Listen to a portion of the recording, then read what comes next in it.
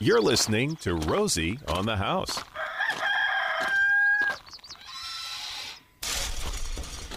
Come on around back, Arizona. It is 8 o'clock, our outdoor living hour, second Saturday of the month. And we have ISA certified arborist John Eisenhower shimmying down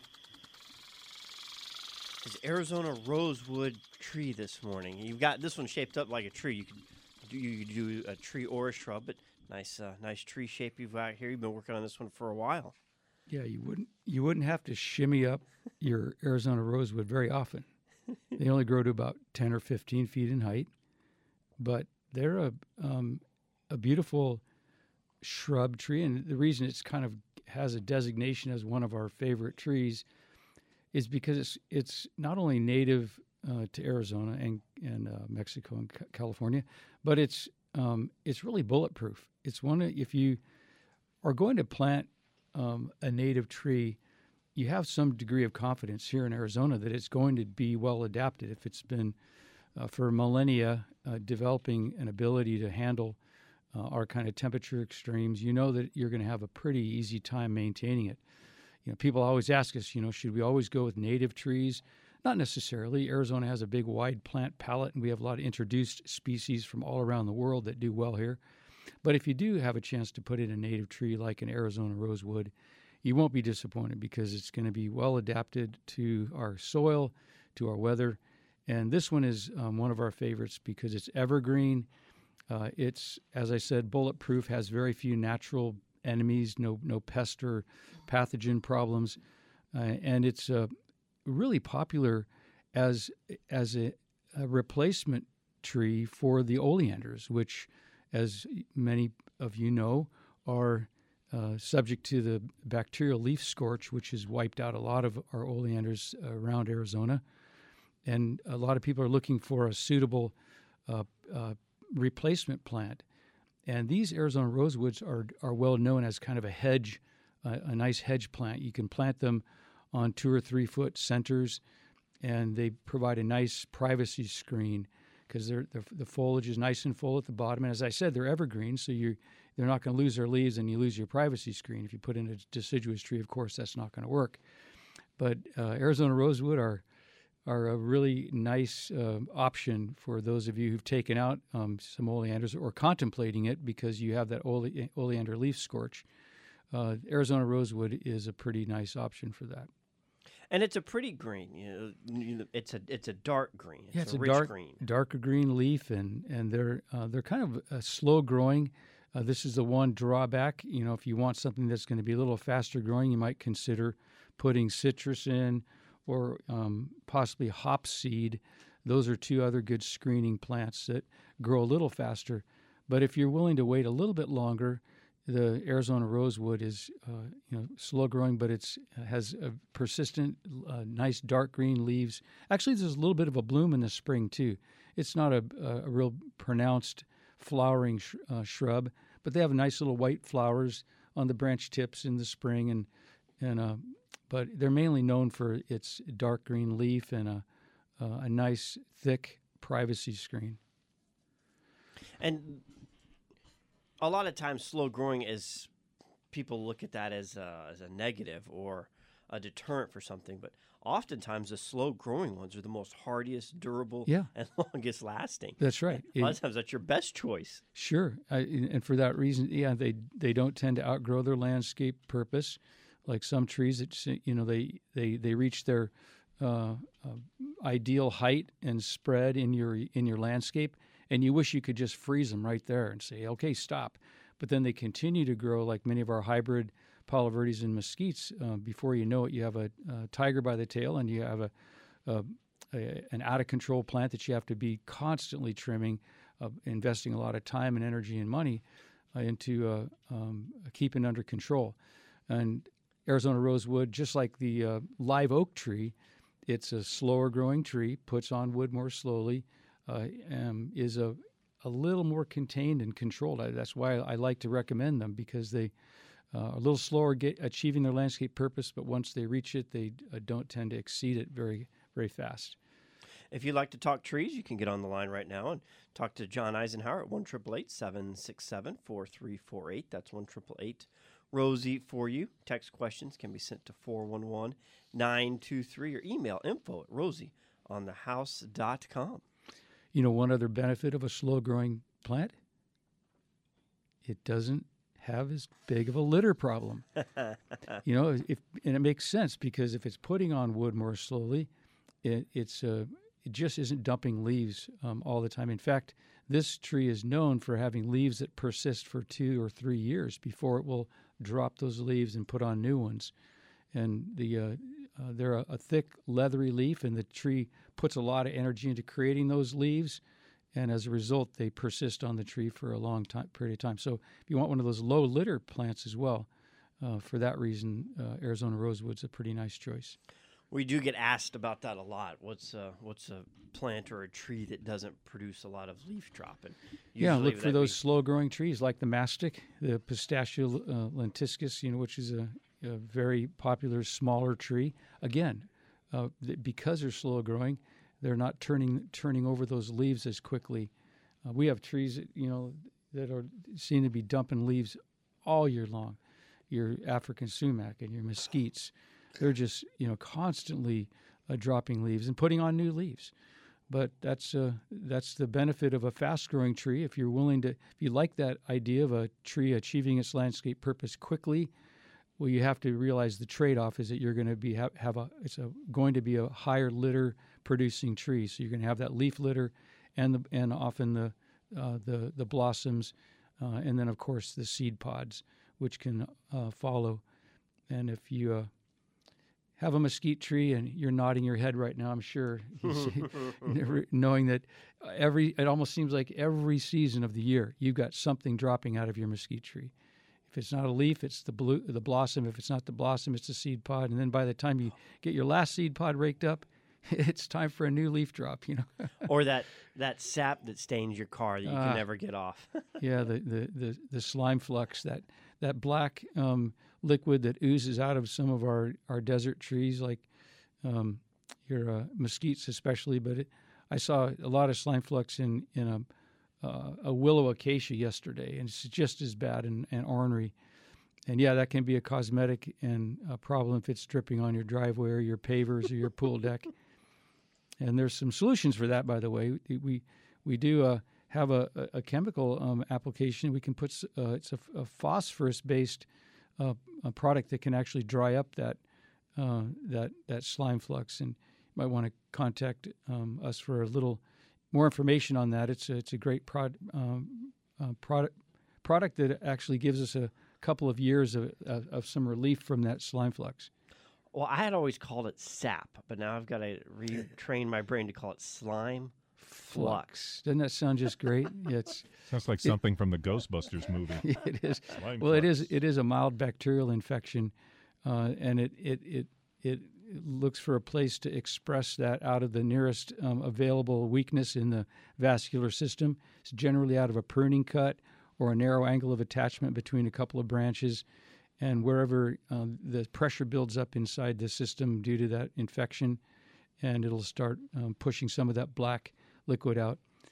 Sometimes it's, you'll see it even in our native trees. It's not that serious an issue. It generally doesn't affect the long-term health of the plant, but it can be a bit messy if you're over a landscaped area. We are in November. It's on our tree calendar here? Well, you think that by the end of the year, we're kind of running out of topics because of the time of year as plants tend to slow down. But gosh, the fall is in Arizona is still a time when we do a fair amount of pruning and fertilization, especially fertilization. This is our time of year. If you're going to do an annual fertilization, we recommend a fall fertilization. But this is our application window for late season fertilizer, and it's a great time to get some fertilizer down. We always let our tree owners know that trees use the stored nutrients in the fall and winter for a very strong push of new growth and their blossom in the spring. Sometimes if you end up fertilizing in the spring and summer, you're chasing a nutrient deficiency. Whereas fall fertilization, the research has shown, is probably your optimum time for fertilizing because as I said, the plants use those stored nutrients in the fall and winter for a really strong push in the spring, and they hit the road running, so to speak. You don't want to wait and be chasing that nutrient deficiency by fertilizing too late into that early year. So this is a great time for that, for fertilization. my seat's collapsing on me here. What happened here? Fall fertilization. Yes. And can you do that to every deciduous and evergreen? Well, you can fertilize all your trees and shrubs this time of year, great time. But as far as pruning is concerned, you want to kind of lighten your dosage of pruning on any of your frost-sensitive plants as you head into the cooler weather.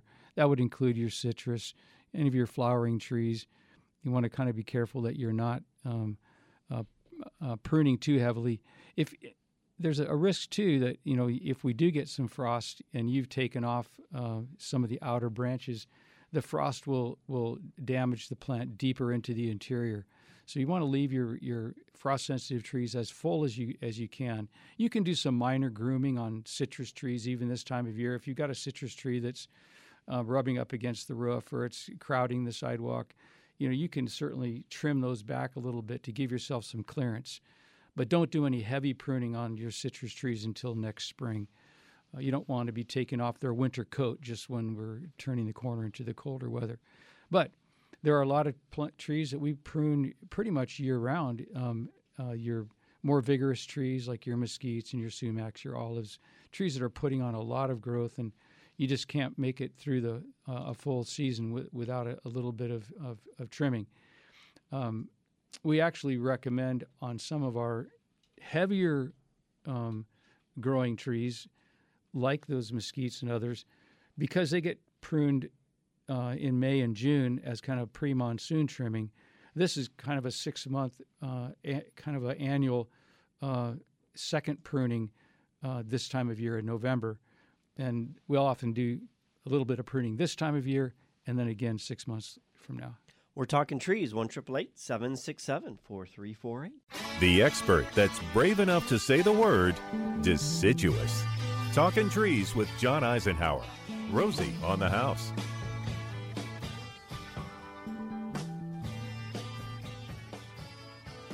And we've got a special this week. A lot of times we have a listener giveaway to do. This week, we have listener giveaways. We've got Coyotes tickets coming up later. We've got Suns tickets coming up later. And right now we have ASU Sun Devil tickets for the basketball game. Now, in our newsletter that goes out on Thursday, the trivia question was asked, what was the furthest ASU basketball has made it in the NCAA tournament? They've got the I don't remember all the names, but the 64, then 32, then 16, then 8, then 4, then obviously the championship. How far have they made it? Text the answer to 411-923, and we'll send you to the game Thursday, November 14th. I'm always a little leery when you don't see players on the tickets. These are cheerleaders. Are we not expected to do good this year, or is it because we're playing Central Connecticut State and they don't expect it to be much of a game? No. They got a pretty good team. Central. So it must just be because we're playing Central Connecticut. I didn't know there was a Central Connecticut University Tech or something like that. Section B1, row 29, seats 5 and 6. So if you know the farthest ASU basketball has made it in the NCAA tournament, text that answer to 411-923, and we'll send you to the game on Thursday. Now, before we get to our next Talking Trees point, a listener texted in earlier and wanted to know if the Arizona rosewood would work in Munns Park. How high in an elevation can we plant this tree? I think they're in the 2,500 to 4,000 foot range. So not much past Dewey. Yeah, that may not get you all the way up to Munns. That might be a little bit too high up. But I'll have to do a little bit of research on that. But I think that's a little bit out of their normal range. Marty's in Paradise Valley and also wants to talk about the rosewood. Welcome to the broadcast. Thank you. John, I have a couple questions. I have oleanders that surround the greatest part of my property, that have been here, and I'm serious, over probably 35, maybe 40 years. This house was built in the 70s. So they're pretty rough. They've got that disease or that bacterial thing where about every fourth or fifth one's dying, and it's just time for them to go. So this is interesting to hear about these Arizona rosewoods. Can you tell me what height these might get? They top out at only about 10 or 15 feet in height, so they're not going to get up to that 20, 25-foot height that a lot of the oleanders are able to grow. So you keep that in mind, that they're not going to be that really tall screening plant that oleanders become. But yeah, 10 or 15 foot. That 10 feet would be great. Yeah. Oh, that'd be great. And here's the other question. We were pondering back and forth. We've got bids on removing these oleanders, and I'm just wondering between the option of having them stump ground down about, they said they'd stump grind them down at least 3-4 feet, or someone was going to get a backhoe and just pull them out. When you go to plant these rosewoods, is it obvious that they do much better with that oleander root base completely gone? Yeah, we've done both and ground them out and also pulled them out with a backhoe. Backhoes is really going to be your fastest way to bring in a little mini hoe. And if you've got a pretty well-established hedge like you're talking about, those roots can be pretty deep. And if you're grinding, even a good grinder, can usually only go down about 12 inches or so into the soil, maybe a little bit deeper. But you'll often leave a lot of root material behind in a well-established hedge like you just described. What I would suggest is, bringing in a backhoe, because then you can just rip the entire root ball out, and you'll have the planting area pretty much ready to put the new plants in. We appreciate the call. That's the Arizona rosewood, our featured tree shrub of the month. John brings one in every month. And I'm sorry, that's someone was talking in my ear. And that's the one for this month, the Arizona rosewood, a native and a very hardy and water conserving. Yeah, we've got one other point I wanted to mention. We talked about pruning, and I'd be remiss if I didn't mention that the trees that we do want to be pruning this time of year, even though we're a little lighter with the pruners with our evergreens, is our deciduous trees. All the deciduous trees, those that lose their leaves in the winter, can be pruned this time of year, generally targeting during their full dormancy, if we even have a dormancy for the plant. But that's usually December, January. So if you have your mulberries and your pecans and your elm trees and your ash and other trees that lose their leaves in the winter, be thinking about December and January as your target time for pruning those. You can sometimes prune them other times of the year, but if you're going to be doing them once a year, that's a good time of year to get those done. Talking trees, and we'll have more after the bottom of the hour news break on our November tree calendar. Things to do around your home, castle, or cabin as it relates to your trees and shrubs. And you can join the conversation at 1-888-767-4348. Oh, the answer is Elite 8. His bark and bite, they're about the same. Talking Trees with John Eisenhower. Rosie on the house.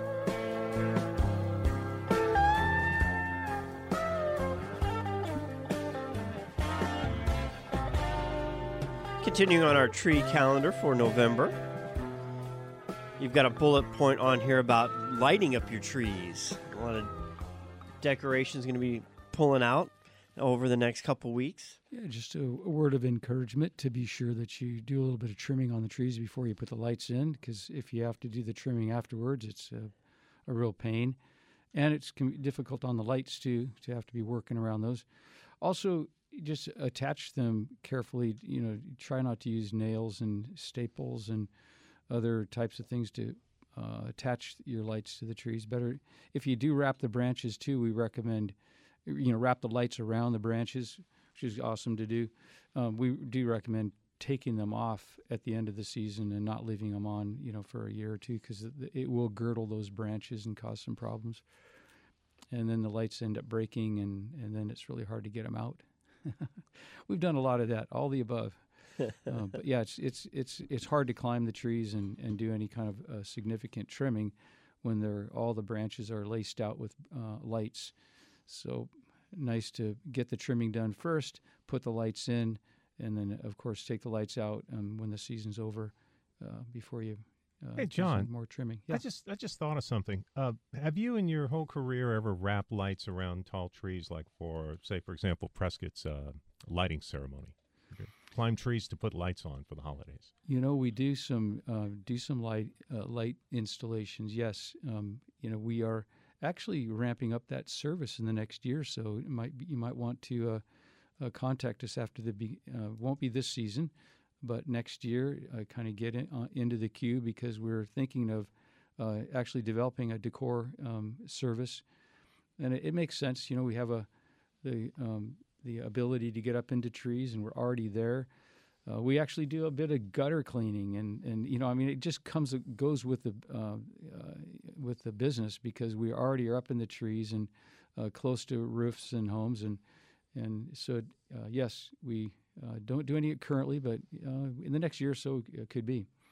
I do my own trees too. It's kind of fun. We get up in the trees, and you get up to the top, set a line, and rappel down, and set lights wherever you want in the different branches. And it's quite an art and a science involved in it as well, to do it well and have good quality equipment and have the right lighting fixtures and different ones for different types of trees and applications. And if you don't want to mess with it, or don't have the time or tools exactly or ability, you just go to Prescott and walk around the courthouse square. They have 183 trees. I think they wrap 90 of them right now. They're up to 120 of the trees that they wrap, and they keep them lit from the first Saturday in December through, I think, mid-February. Yeah, mark your calendar. Well worth the trip up there. Take the family and just enjoy those lights. Yes. Julia wants to talk to us about a sisu tree. Welcome to the program, Julia. How may we help you? Yes, thank you. I moved into a development, and I have block walls around the backyard. The neighbor right behind me has a sisu tree quite close to the block wall. I don't know if he has ever had it trimmed, but unfortunately, his roots are now popping up new growth trees in my backyard, and it's driving me crazy. I'm wanting to know the best way to get rid of those, if possible. Well, once the tree roots from your neighbor's tree have found a water source on your side of the fence, it's going to be very difficult to control that root growth, because it will continue to expand. You can try to chemically treat the sprouts that you see on your side of the wall, even do some excavation down a little bit lower below the soil surface and try to find the larger roots that those sprouts are attached to, and try to chemically treat those with a contact herbicide. But that's sometimes a difficult task. I've served as an expert witness on a couple of court cases that involved neighbors with complaints about their roots growing across the property line and destroying their landscape.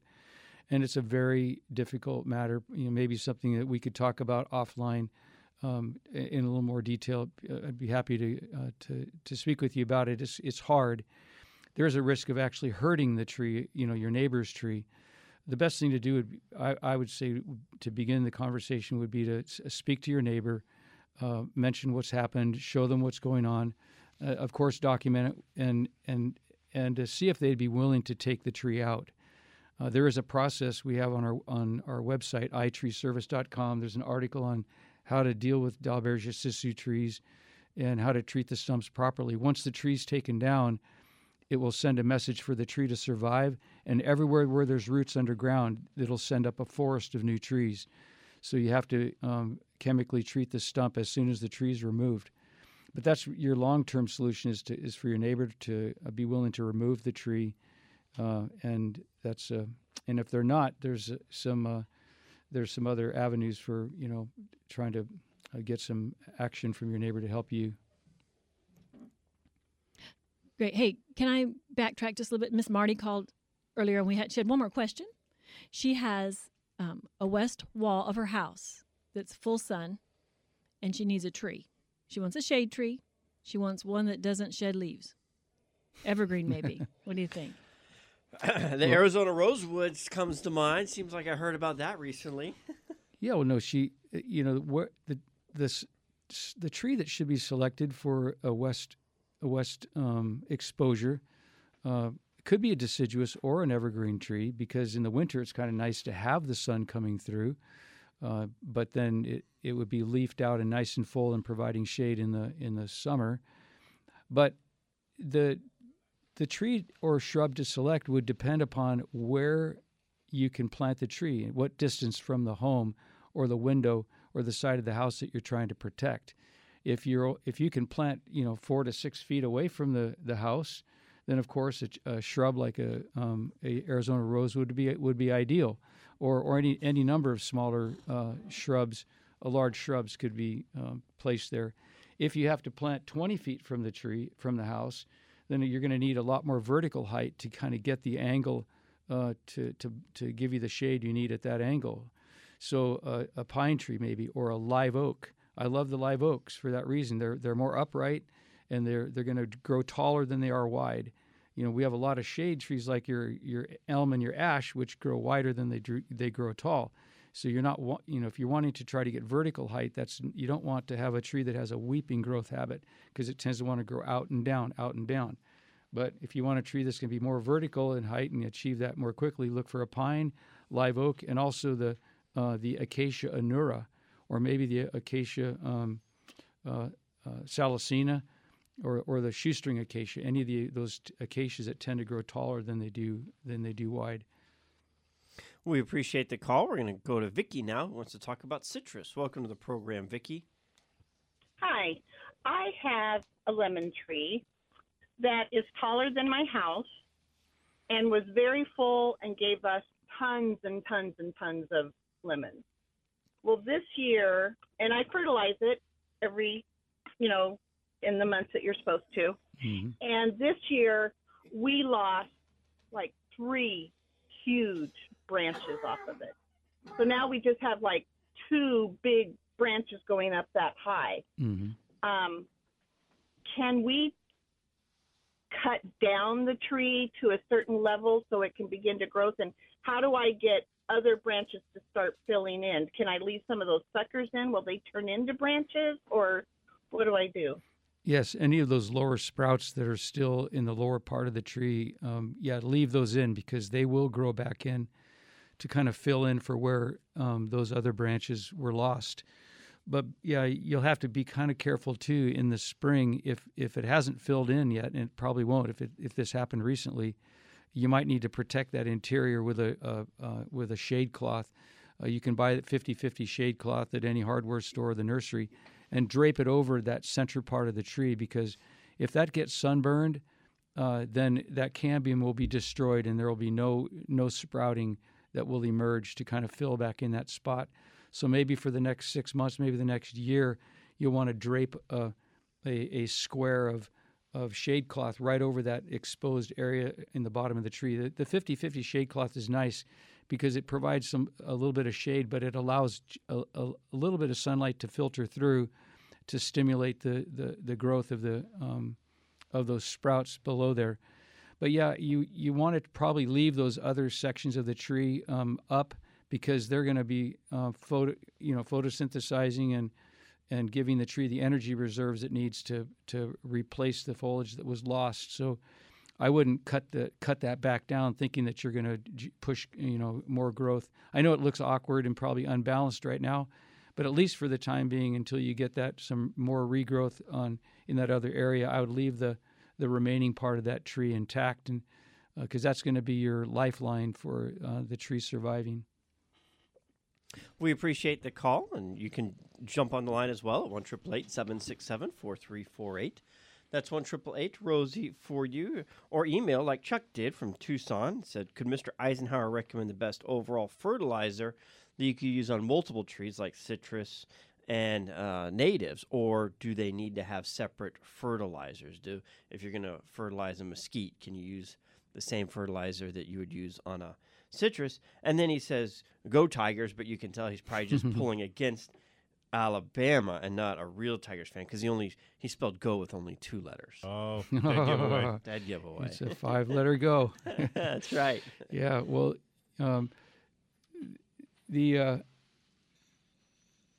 help me out. We've got refresh my memory.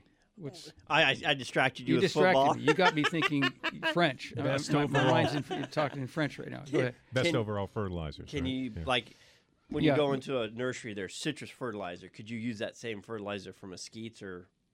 You know, these different fertilizers actually are formulated specifically with certain things in mind. The NPK ratio, the nitrogen, phosphorus, potassium ratios are, pretty critical. When you have flowering trees and shrubs, you want a little higher phosphorus, which really helps to produce a better bloom. They're all going to have a combination of those 3 in different percentages.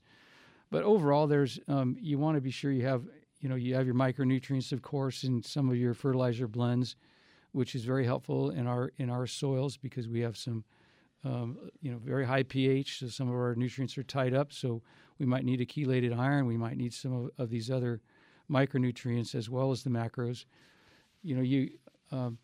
It's a difficult question, because sometimes we actually change up our fertilizer formulations season to season as well, because in the spring we like to push a little higher nitrogen for greening up our plants as they're putting on. There's a very high nitrogen demand in the spring as trees are putting on new not just new leaves, but also new flowers and fruit.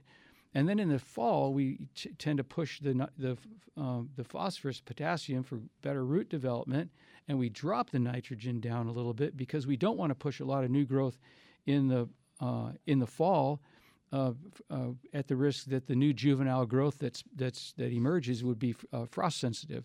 So we kind of have an early, mid, and a late season difference in the types of fertilizer we recommend. So it's a little more complicated than I can answer in a quick summary, but hopefully that will be helpful. Speaking of the French, did you see that Paris is about to open the world's largest rooftop farm? No. Oh, we'll talk about it in a minute. Some grow nuts, some grow leaves. Either way you look at it, we're talking trees with John Eisenhower on Rosie on the House. You've heard of aquaponics, hydroponics. Well, they're going to use aeroponics on this new urban rooftop farm that they're opening up in France next year. It's 14,000 meters squared. So whatever that equates to square feet, I don't have time to sit down and figure out the math equivalent here, but it says it's equivalent to 2 football pitches. I mean, is that a rugby pitch? Is that a soccer kick? That's huge. That's whatever it is, it's big. They'll have 30 different types of plants. There's also going to be a restaurant on the rooftop, and people in the community can rent spaces to grow their own gardens. Pretty neat. It is cool. Neat, yeah, a lot of rooftop gardening going on, and the whole concept is that they're trying to bring the source of our food closer to our table. So if we can have these community gardens where we're actually growing produce and it's not too far from where it's going to be consumed, the distribution costs are going to be less, and of course you're getting controls over the quality of the fruit and the selection, and it's pretty awesome. That's good to hear. And I like the idea of utilizing space just like we use our roof space for solar panels, and it's nice to be seeing some of these green roof concepts being employed. You see a few of them right here in Phoenix that are pretty cool. You've seen those buildings at 68th Street and Camelback, those apartment homes, and all those beautiful trailing plants that are growing in all the planter boxes on those homes. And then there's trees up on the top of those buildings as well, which helps to natural cooling. And it's some really innovative projects going on all around the world. Really softens the building. It does, to the yeah. environment It sure does, and landscape around it. Interesting thing about this aeroponic that immediately went to the building mindset is one challenge with all of these is the massive amount of weight of dirt on your roof. Well, this is a soil-free growing process called aeroponics. So I'm really curious I now want to find that building engineer and talk to him about the weight load and what difference their structure is. Dealing with all that soil in it, and the watering issues is the big thing too. I know there's an innovative project down in Phoenix too. Maybe we can do a little bit of research on that too. I know that it has a recycled water plan, and the water runs through the system like a radiator, water in a car's radiator system where it's recycled, and as it runs past the roots of the plant, it's collected and taken up. But then the water runs through and it's drained back up, pumped back up to the top of the system.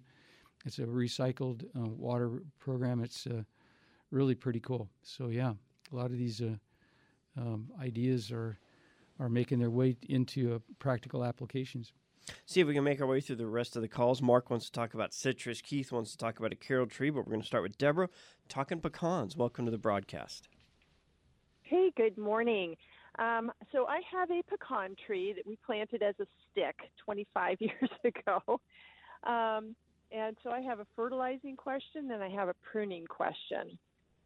It seems that a lot of the branches start from this tree about 4 feet up from the ground level. And this time of year, why those branches are long, like 12 feet long, and they are touching the ground because of the weight of the fruit. Mm-hmm. But I'm a little concerned about pruning those up because that's going to be a lot of the tree. So I don't know if I should cut them back, if I should cut them off, if I should just prop them up. What kind of suggestions do you have for me on that? Well, I was just looking at a pecan tree yesterday and noticed it was pretty heavy with fruit right now, and as yours probably is. So if you can get past this fruit season just for the next month or two until they start to drop their fruit by propping up the branches, that might save you at least save the fruit for the season. But it might just be pushing your decision out a little further as to what to do with those, because they're going to get longer and leggier and only heavier next year. So I would suggest, maybe considering cutting those back. Ideally, it'd be best to cut them back during the dormancy, sometime in December and January, with the idea that you're going to be getting a big push of growth next spring and summer, so that you're not facing this problem now.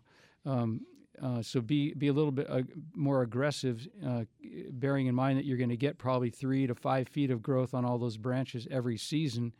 So maybe this winter, after you've gotten through this fruit season, prune them back a little more heavily than you did this year, so that next fall they'll be nice and under control, and you won't be having those big, heavy branches that are at risk of breaking. We appreciate the call, and hang on, Keith and Mark. We'll take your calls during top of the hour news. We got about a minute left to wrap up here on November's Talking Trees. Any final last words? Oh, just that we do have a pruning class. Our last pruning class at the Desert Botanical Garden is next Sunday, November 17th, from 2 to 4 p.m. So get on the Botanical Gardens website to register for that. It'll be our last class until next spring of next year. So I'd love to see you out if you want to learn how to prune your trees and shrubs. And see you around next time. And a website, if somebody would like to contact you or one of your certified arborists? iTreeservice.com. The letter I, treeservice.com will get you there.